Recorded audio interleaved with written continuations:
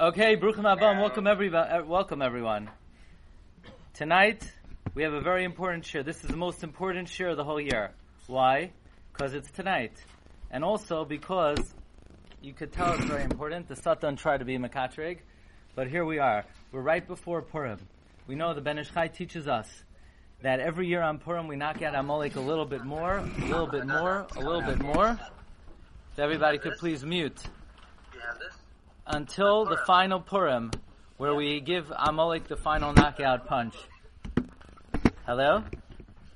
Okay, so tonight's shir, the shir on Sefer Shemais, are again generously sponsored by Dr. Zakheim Umeshpachta, Leiloi Nishmas Rav Shlomo Eliezer ben Rav Yaakov Zakheim, and Leiloi Nishmas Rivka Bas Tuvia Halevi V'Gan Eden, Tehei Nishmasam, Tehei Tzur B'Tzar HaChayim.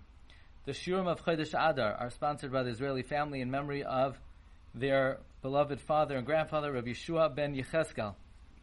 This week's shir is sponsored Leiloi Nishmas Juliet Bat Esther. Also tonight's shir is sponsored by Yossi Eisenberger. So all of the sponsors should be Nisbarech B'chol Mili Demeitav. Okay, here we go. Purim shir 5783. The first thing is, you have it? Raise your hand if you have it. Raise your hand if you have more than 10 yet. Okay, you have it on English and Lashon Kodesh. Even if you bought it last year, you don't know where you put it. So you need another one. Or you gave it away. You gave it to your uncle. He didn't open it yet, and he lost it. So you could give it to him again. He doesn't remember you gave it to him. That's my routine. That's my... Whoever wants a laptop, just set up. Yeah, we just have... So it's interesting. People say, for a Rav to market his Sfarim, it's unusual. Why is... So I want to share with you that when the Baal Kitzur Shulchan Aruch came out with the Kitzur Shulchan Aruch, Rav Shlomo Gansfried, he put a article in the newspaper. It went like this: anyone who buys 9 Kitzur Shulchan Aruchs gets 1 free. Anyone who buys 90 gets 10 free. So you see, you got to get the sefer out. Okay, Purim. Here we go. Also, the good news is, a second. Are you connecting? What? Unconnect.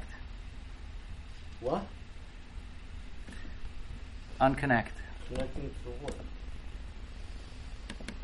1 second. Connect to what? The computer. Okay. Just take it off the Wi-Fi, okay? Okay. Thanks.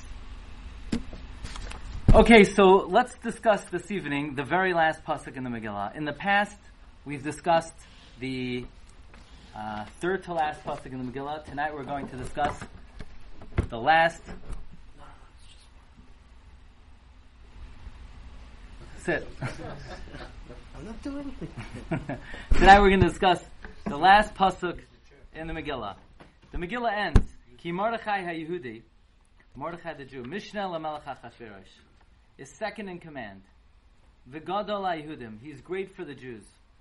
V'ratzoi l'roi v'echav, he is desired by most of his brethren. Doiresh toiv la'amai, he seeks out the welfare of his people. V'doiver shalom l'chal zaroi, and he speaks peace to all of his descendants. This is the climax of the Purim story. That the Megillah ends, that Mordechai HaTzadik rises to great eminence. He is second in command. He's the greatest of the Jews. And they actually like him. So how does the Megillah end? They like Mordechai.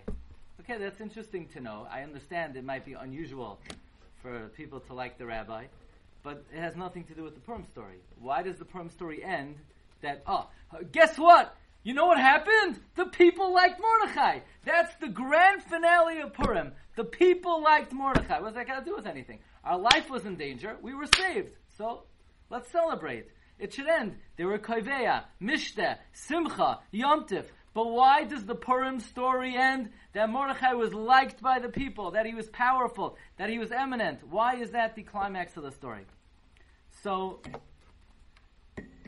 if you've been listening to the Purim Shiurim over the years, you know that my favorite Purim Shiur. So let's say I'm going to be speaking somewhere. Let's say tomorrow I would be speaking in Brooklyn. This is what I'm going to speak about.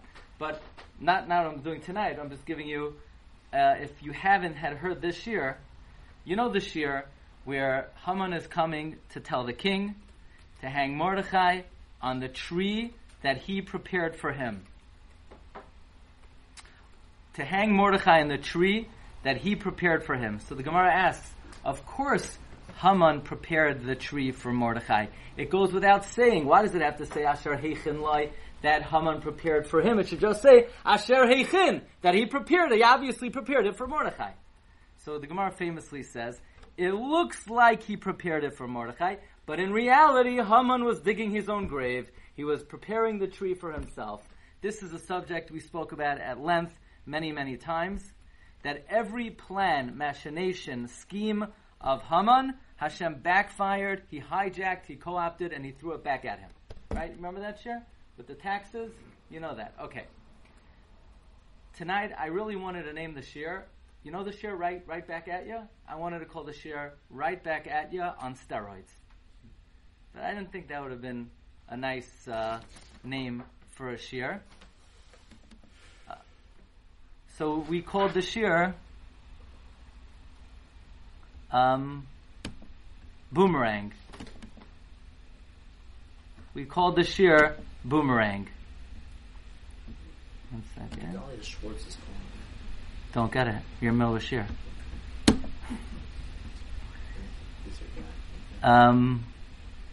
Let's see. Okay. I'm not on, by the way. I'm not there.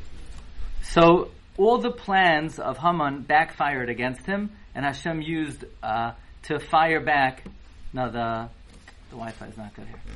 Okay, what are you gonna do? I'm not on.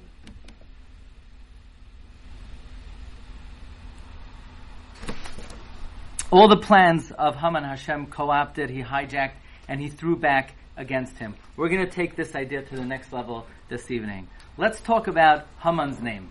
What was Haman's name? Haman. But in the beginning of the Megillah, he had a different name. What was his name in the beginning of the Megillah? In the beginning of the Megillah, say that 10 times fast. The beginning of the Megillah, his name was Memuchan. What does Memuchan mean?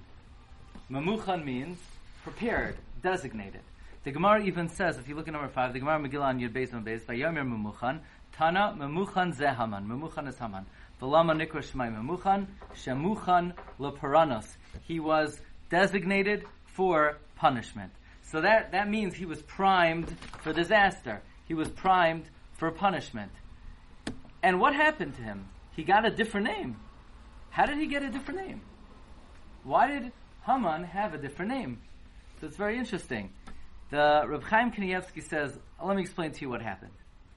Reb Chaim says, Achashverosh was in a drunken stupor. His wife's not listening to him. So he didn't know what to do. So the 7 Chachamim over there, they said, kill her. So Achashverosh says, great idea. So they hung Vashti. Even though, by the way, what does it say in the Megillah they did to Vashti? Anybody know? Anybody ever hear go to shul for Kriyas Megillah?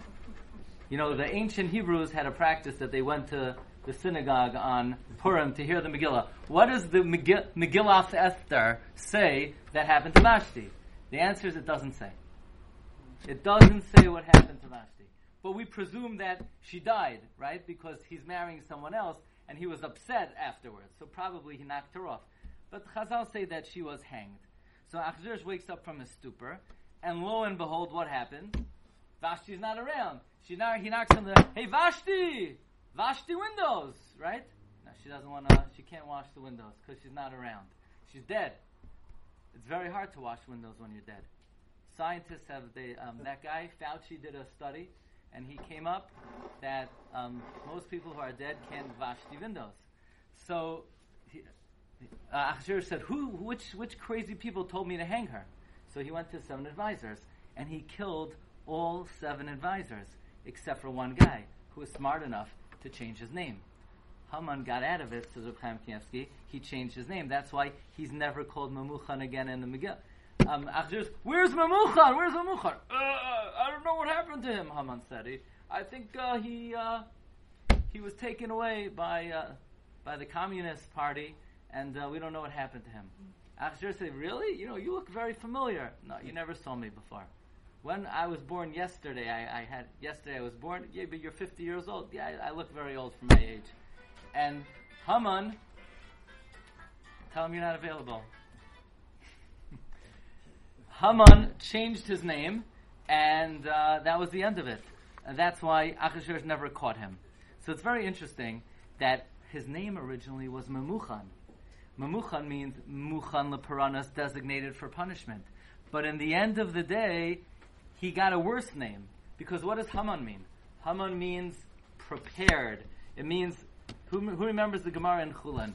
The Gemara in Chulan says on Daf Kuf Lamed Tesam Beis, Haman min Atara minayin, Hamin ha'etz. Rashi says Yisla al ha'etz. He was hanged on the tree. So he thought, it was a good idea to change his name from Memuchan to Haman, because Memuchan implies prepared for punishment, and Haman sounds like a nice triangular cookie. Little did he know that was not a good idea, because Haman means hanged. That's literally what the word. That's literally what the word means. My brother says the share is not coming through. The internet hasn't been working tonight. Tell all the people that's why they need to be at the shir. They'll get the typed up. Tell them we did it on purpose. Okay, so that's the first step. Let's explain further. The Gemara tells us that it's very interesting. Does anybody know in what parsha in the Torah does it say that a woman has to listen to her husband? Where in the Torah? Where does it say a woman has to listen to her husband? The great mitzvah of a woman listening to her husband. The most important mitzvah in the Torah, right? Doesn't say it anywhere. No, it doesn't. It says the man has to take care of her. Every time the Torah talks about marriage, is the man's responsibility. Avram Avinu, he pitched Sarah's tent first. In Parshas Mishpatim, it says you marry a woman, you didn't want to marry her, she's a maidservant, make sure you give her everything that she needs. Nowhere in the Torah does it say a woman has to listen to her husband. The only people who are busy with this are Haman and Achashverosh. They're the only chevra busy with the obligation of a wife to listen. Why? You could explain that on many levels, but the Gemara says that this was the most absurd thing in the world. I mean, we're talking about 2,000 years ago. Every woman understands that that's her duty. So when Achashverosh sent out letters, from now on, from now on, the man's in charge in the household, people are like, this guy's out of his mind. Imagine if in Afghanistan, they sent out a message. From now on, the man's like, what planet? Pshita Mai Kamash Malan. This is Persia 2,000 years ago. Achashverosh is sending out a letter that a man is in charge. So says the Gemara, if not for that ridiculous first letter, then the Klal Yisrael would not have survived. Because when he sent out the second letter to eradicate the Jews, the Gentiles said, this guy's out of it. This guy's crazy. I mean, he has a track record. First he legislates that women have to listen to their husband, and now he wants us to kill the Jews. So that sort of put a damper in the Igaros Shniyos, and that was really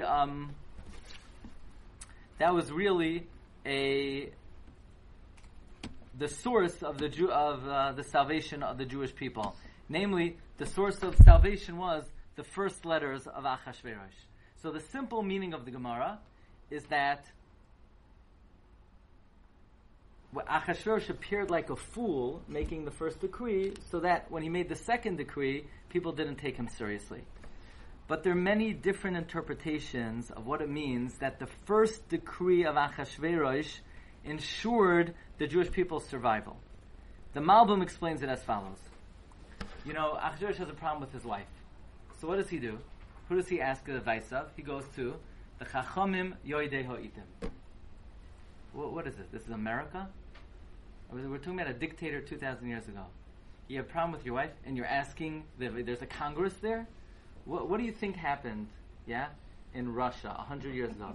If Stalin didn't like what his wife did, so what did he do? He would plant her like a tomato. And he would, every 3 minutes, he would do that to somebody else. That was 100 years ago. And what happened 1,000 years ago? The monarchs had, it was like a revolving door. All of a sudden, Achashverosh is a liberal, and he's asking the advice of Chachamim Yodei Itim. Why is he doing that? Why is Achashverosh doing that? So, the Malbim says as follows. Malbim says that was the law of the land. That was the law in Persia. The law in Persia was that Kichein Devar HaMelech Lefnei Kol Yodei Das V'Din. The law in Persia was that any time a situation affected the king had to ask the advice of his assembly. That's the meaning. V'ayomer HaMelech Lachachamim Yodei Oitim. The king said to the people in the time, Kichein Devar HaMelech. That was the law, that if it's relevant to the king cannot make his own decision. The king has to ask the advice of the assembly of Persia and Media.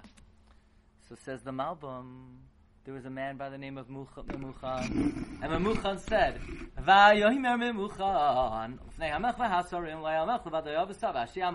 he says, Yetze Dvar Malchus Milafonov, that if it's relevant to the king, you make the decision. This is absurd. We're not in America. You're a dictator. You're Malch Bekipa. Yetze Dvar Malchus Milafonov. From now on, you call all the shots, whether it's relevant to others or if it's relevant to you. Says the Malbim, if not for this law, Klal Yisrael would have no survival. Why? Because the next thing we know, Achashverosh is having a beauty contest. I mean, what kind of absurd legislation is it? What kind of ridiculous law is it? Achashverosh is passing a law that to have a beauty contest in the whole world. His assembly said, you're out of your mind. You can't do that. Achashverosh said, what do you mean? Memuchan said, I call all the shots. So everybody tried to dissuade him. Everybody tried to discourage him. But Achashverosh said, no, nothing of it. I'm in charge. I make my own decisions. Not only that, Achashverosh finds Esther. So the assembly says, who are you marrying? You know, your last wife had good yichus. And the only reason you're the king is because you're piggybacking off her yichus. So who's this fine young lady you're marrying? Where does she come from? I don't know. Who's her father? Someone found her in the garbage. Who found her in the garbage? A rabbi. Oh, okay.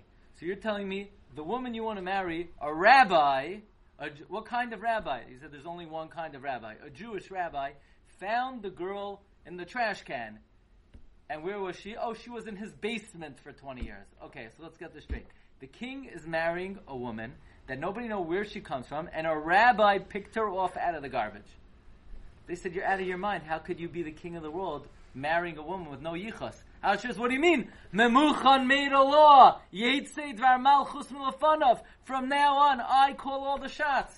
Says the Malbim. That's the meaning of the Gemara. If not for the legislation of Memuchan, we had no survival. Now Rabbi said, who's Memuchan?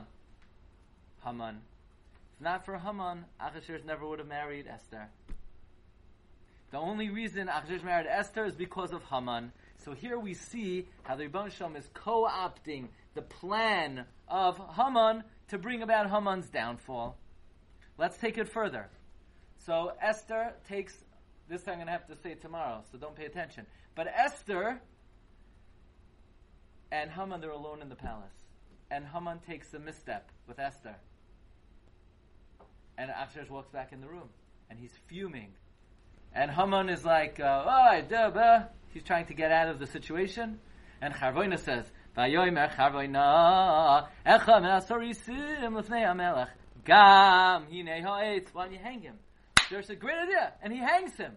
Hey, Achashverosh, why don't you have to ask the advice of your advisors? The answer is, says the Yosef Lekach, because a man by the name of Memuchan legislated that Achashverosh calls all the shots. So when Achashverosh gets angry at Haman, who dug Haman's own grave? Haman. Haman's the one who legislated that Achashverosh calls all the shots. That's how he married Esther. That's how he killed Haman. Let's take this further. Okay, this...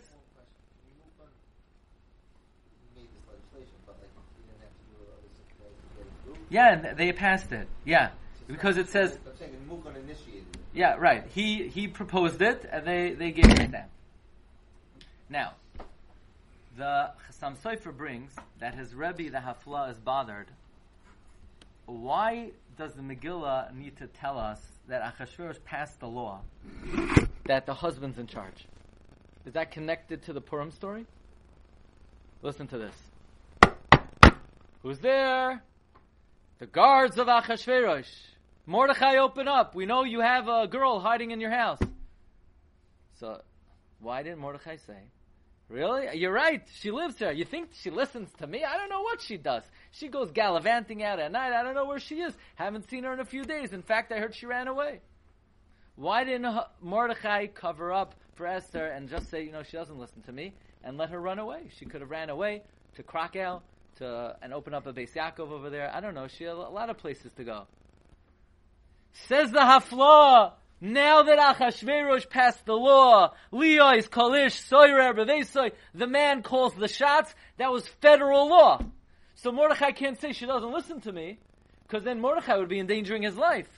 So now that the law is that the woman listens to the man, now Mordechai's trapped. He has to say, yeah, here she is. So Mordechai loses his excuse.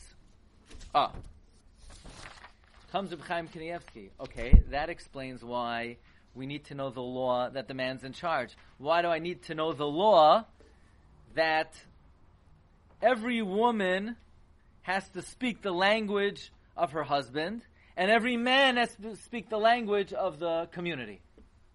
Says Reb Chaim Kanievsky, this is very important. That if you live in New York, you have to speak New Yorkish. And if you live in Lakewood, you have to speak Lakewoodish. And if you live wherever you live, you have to speak the language of that community. Because if not for that, when Achashverosh sent out, instead of the Jews being killed, the Jews could kill their enemy, then the Gentiles could have said, no. What it means, you don't know this language. You don't understand this language. What it really means is, but once it was federal law that everyone must clearly speak the language of that location, then when Achashverosh changed the text of the documents, that it said that now the Jewish people will kill their enemy, there's no wiggle room. Everybody must speak that language. So, says Reb Chaim Kanievsky, it was Goloi L'chol Ha'amim. Meaning it was clear what the intention of the second letter was. Okay. Now this is Oyam Menor. This is the Ga'oinus of Reb Chaim Kanievsky. His yard site is Shushan Purim, of course. The Megillah opens up. B'shna shalosh l'malcha yasa mishtal chosarav avadav, and it talks about Achashverosh displaying the great wealth of his kingdom. B'haroisai es oisher k'void malchusai ve'es yikar tiferes gedulasai. So Chazal say that he had 1,080 storehouses and treasures, and he showed 6 a day. 6 times 180 is 1080. Okay? Why is Achashverosh doing this? Why is he showing off all these things? What's going on over here?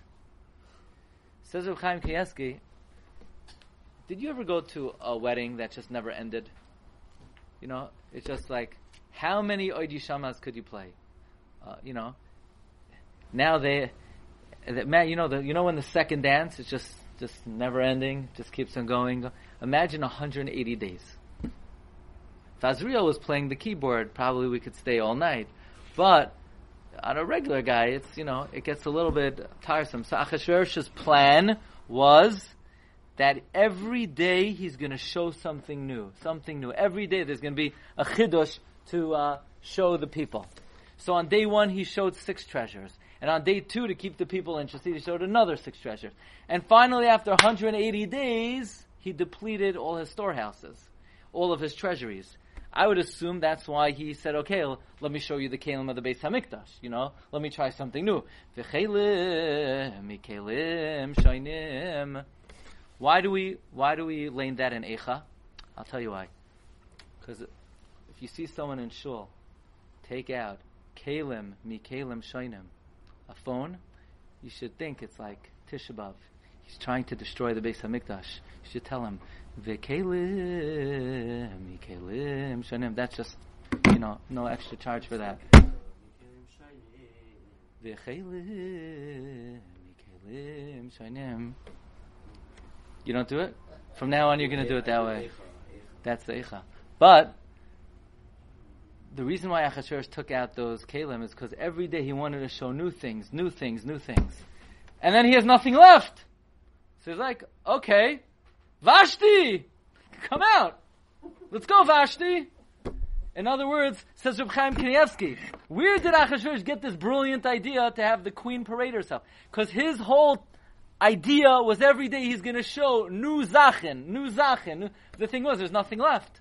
So on the 7th day, after 180 days, he used up all of his oitzar. And then he started taking out Kelim of the Beis HaMikdash. And then on day 7, there are no more Kelim left. So he has one more Kli.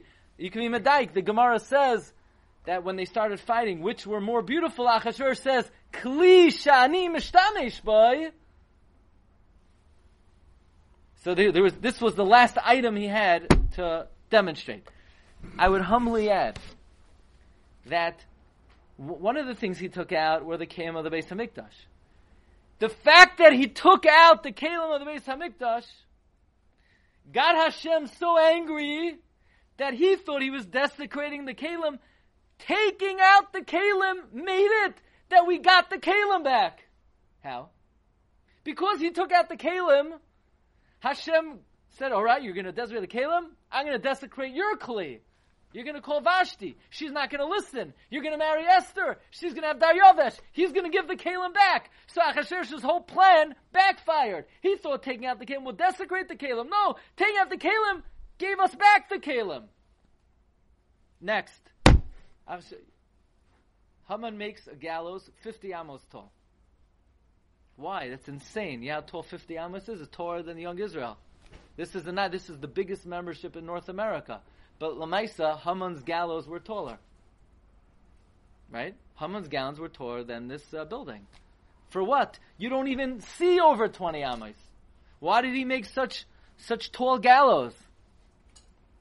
So it's brought in the Sefer HaChaim of the brother of the Maharal of Prague. The brother of the Maharal of Prague says as follows. He says that Haman had a dream. In the dream, he saw Mordechai flying over his house. You know, Mordechai was flying over his house. So Haman got spooked out. Do you have dreams like that? No. But Haman did. Haman saw Mordechai flying over his house. So he said, I better fulfill this dream very quickly. So he said, I'm going to make a big gallows, and this way Mordechai will be flying over my house on the gallows. Little did he know that no, he's going to be hanging on those gallows, and the dream will be fulfilled because Mordechai is going to take over the house of Haman. Okay, next backfire, and then we're going to take this to the next level.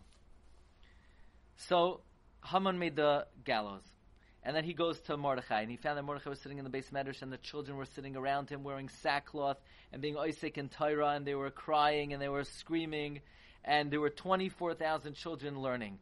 So the Medrash says that Haman tied them all up in iron chains, and he appointed guards on them. And he says, tomorrow I'm going to kill all of you. So they started crying, and their mothers came and brought the kinderlach bread and water and said, my dear children, please don't die hungry, at least like a good Yiddish mama. If you're going to die, at least die well fed, right? And the kids said, no, if we're going to die b'tainus. And they screamed so loud that Hashem says, what is that? What is that? I never heard tefillah like that. Children is in such tsar. It sounds like goats. It sounds like sheep.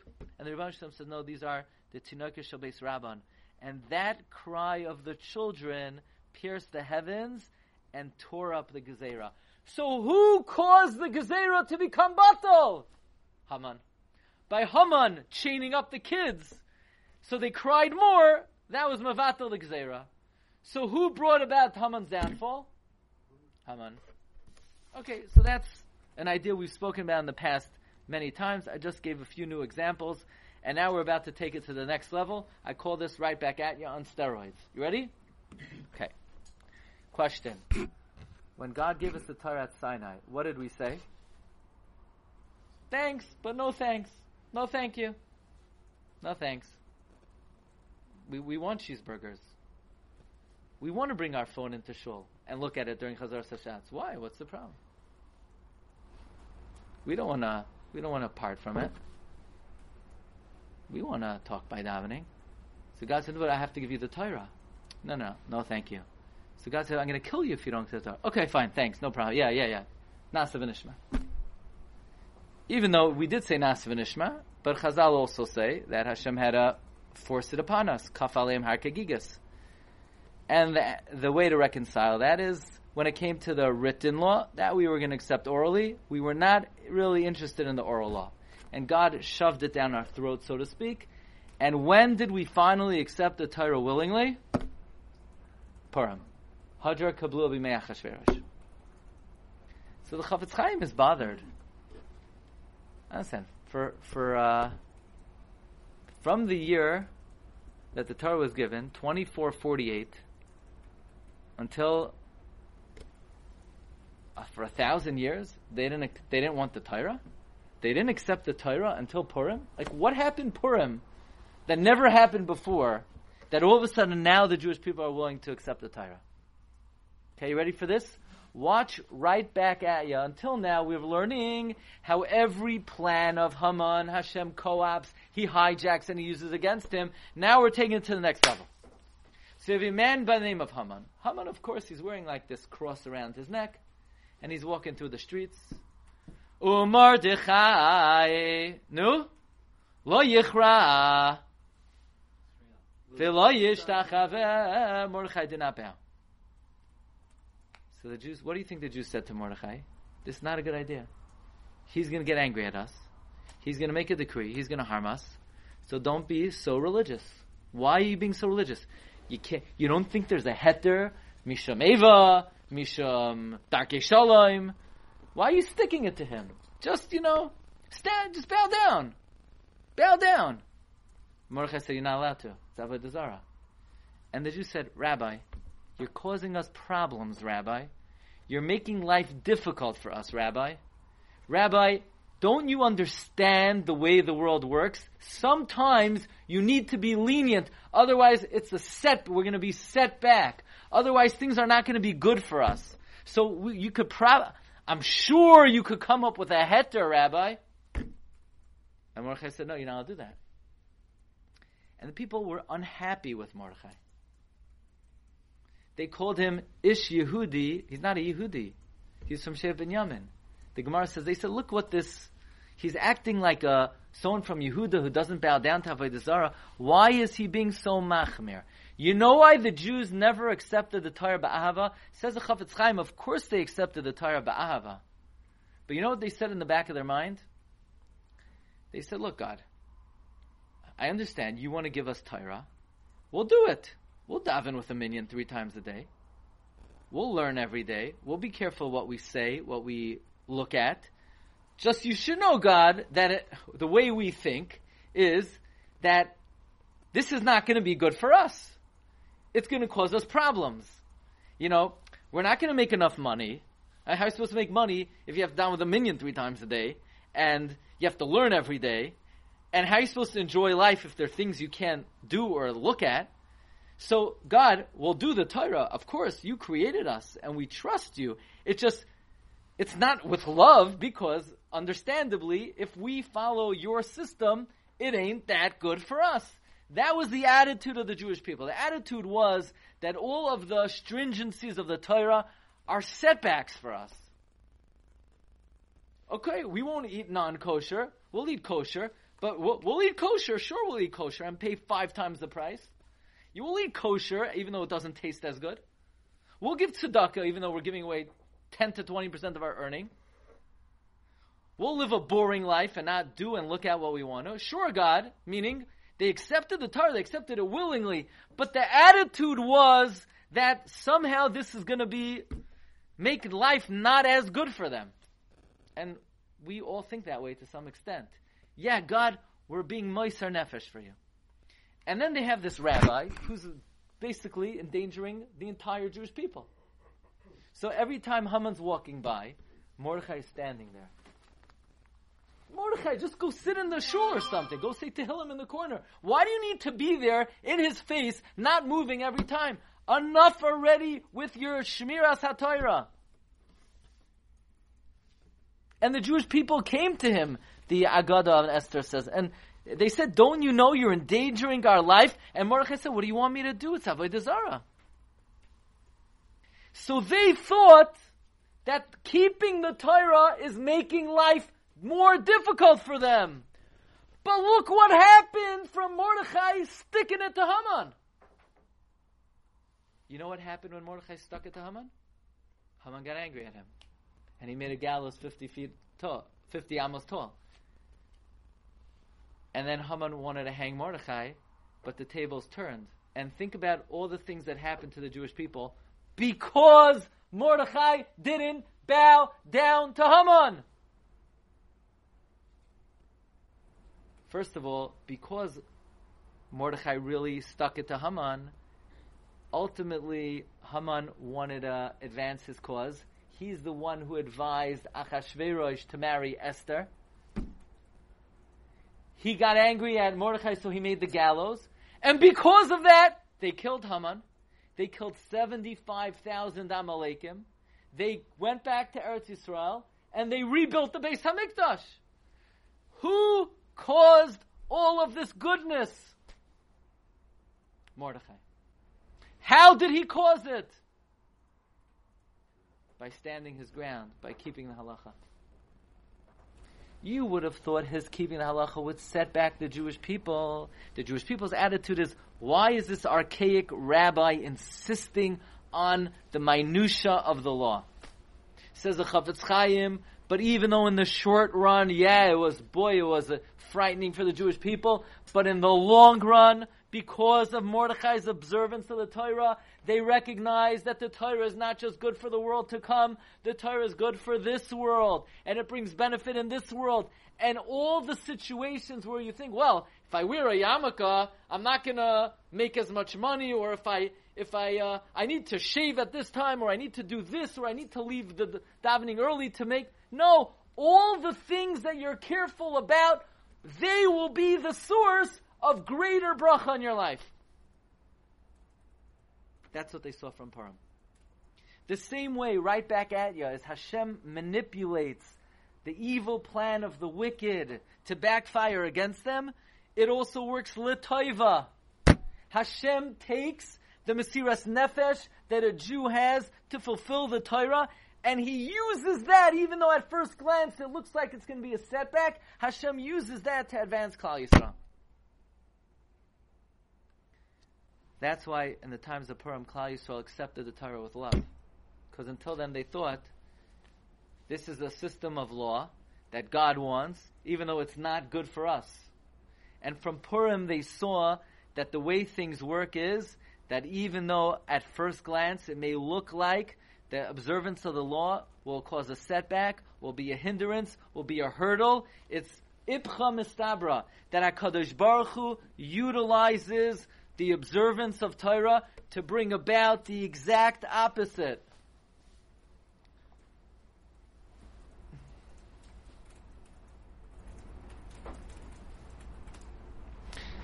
I could give you examples in my own life where there were certain things that I said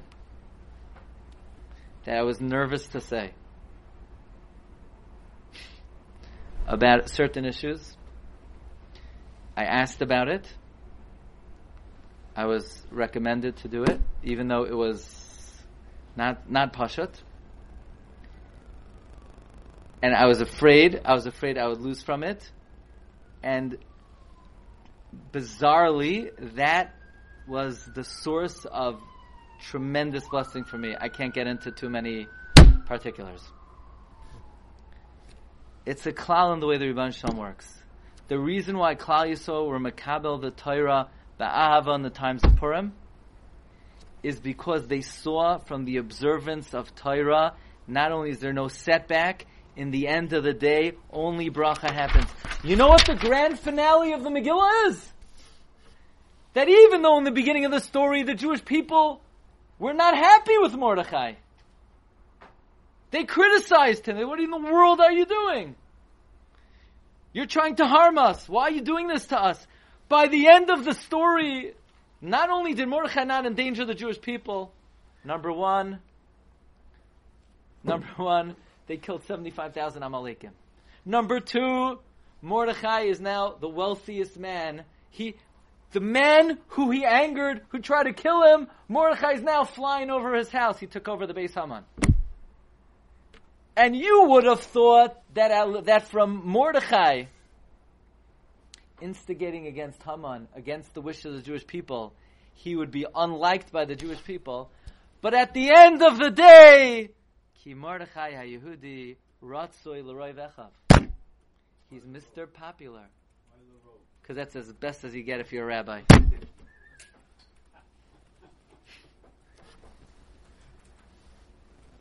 Because, by the way, the Medrash says you should never try to please everyone. Who tried to please everyone? Achashverosh's party. Lasos kirtzoin ish v'ish. You want to make everyone happy. God says, I'm the only one who can please everyone. Please most people. But literally, ratzoi l'roi vecha, to his abundant brethren. But some Mefarshim learned to most. The Gemara says that the Sanhedrin wasn't happy with Mordechai. But why does the Megillah end this way? The point being, you would think that his unpopular decision would have created animosity. No, at the end of the day, Mordechai didn't lose out. He became financially more sound. He became wealthy. Jewish people killed their enemies. And not only that, they actually liked the man. So everything is mamish boomerang. Every plan of Haman fired right back at him. And every good deed of Mordechai that you would have expected and anticipated would have brought disaster to Mordechai and disaster to the Jewish people. The Chafetz Chaim writes, it's printed in a Sefer Musar Haskel, quoted in the Sefer Shalmei Torah. It's also in the official biography of Chafetz Chaim in volume 3, that this was the Chiddush of the Chafetz Chaim, that the Purim story inspired Klal Yisrael, that lest you think, okay, I understand, I'm davening with a minyan, it's going to cost me a certain percent of my earnings, or I'm going to be makbid about A, B, or C. I'm doing it, I'm making a conscious decision, even though I may lose out, it's still worth it in the long run. No, we learn from the Purim story that the Rebbeinu Shalom always makes sure that that thing that you're being careful from, that you're concerned is going to cause a setback, that zihirus and that shemira, that itself will be the source of the bracha. The same way Hashem hijacks the evil plans of Haman to bring disaster to Haman, Hashem utilizes those areas of Avodas Hashem that you think are going to be detrimental to your well-being in this world. Hashem uses that to bring you bracha. By the way, remember on that day, V'chira'is Haman es Mordechai V'loi kam v'loi zam imenu V'yimalei Haman al Mordechai chema. That Haman, when he saw Mordechai and he didn't get up for him, he got full of anger. So the Ben Ish Chai asks, what do you mean? Mordechai did that every single day. He never bowed down to him. What happened especially on that day? You know, what do you think happened when the Jews came to Mordechai and said, Mordechai, we told you you need to bow down to him. We told you he's going to make a decree to kill us. Now, right? What do you think they said? Told you so. They said, Mordechai, if you don't bow down to him, we're in danger. And then when there were broadsides over the whole world that the Jews are going to be annihilated on the 13th of Adar, what do you think they went to? They went to Mordechai, and they do. I'm sure they said, with all due respect, Rabbi, you don't know what you're talking about, right? Great decision. With all due respect, you don't know what you're talking about. What did Mordechai do on that day? Mordechai said, not only did I not make a mistake, until that day, you know what the pasuk says? U'Mordechai lo yichra v'lo yishtachaveh. But he would stand up for Haman. Originally, Mordechai stood up. It doesn't say you're not to stand up for Avodah Zarah. You're not to bow down to Avodah Zarah. So until that day, until the decree, Mordechai lo yichra v'lo yishtachaveh. But kima, he did. But once Haman made the decree, Mordechai wanted to show, don't think from keeping the Torah you lose out. From now on, loi kam v'loi zah, he won't even budge. He became even more observant. Because Mordechai knew nothing bad comes from doing the right thing. And that infuriated Haman more. So the Jews probably said, one second. It was one thing before we told you he was going to kill us and you didn't move, but now he's killing us and now you're getting him angrier? And Mordechai said, watch. And because he got him angrier, he built the gallows, and then Haman ended up on those gallows. That's the lesson of Purim. The Rebbeinu Shalom takes the most unexpected sources to bring about the most unexpected results. He takes every plan of the Rasha to bring disaster to the Rasha. And he takes the good deeds of the tzaddik that seemingly appear like they would be detrimental to the well-being of the Jewish people, and Rebbeinu Shalom uses that to bring great blessing to us. That is the ultimate Bina HaPoichu. I wish everyone a Freilichen Purim and Bracha Tzlacha.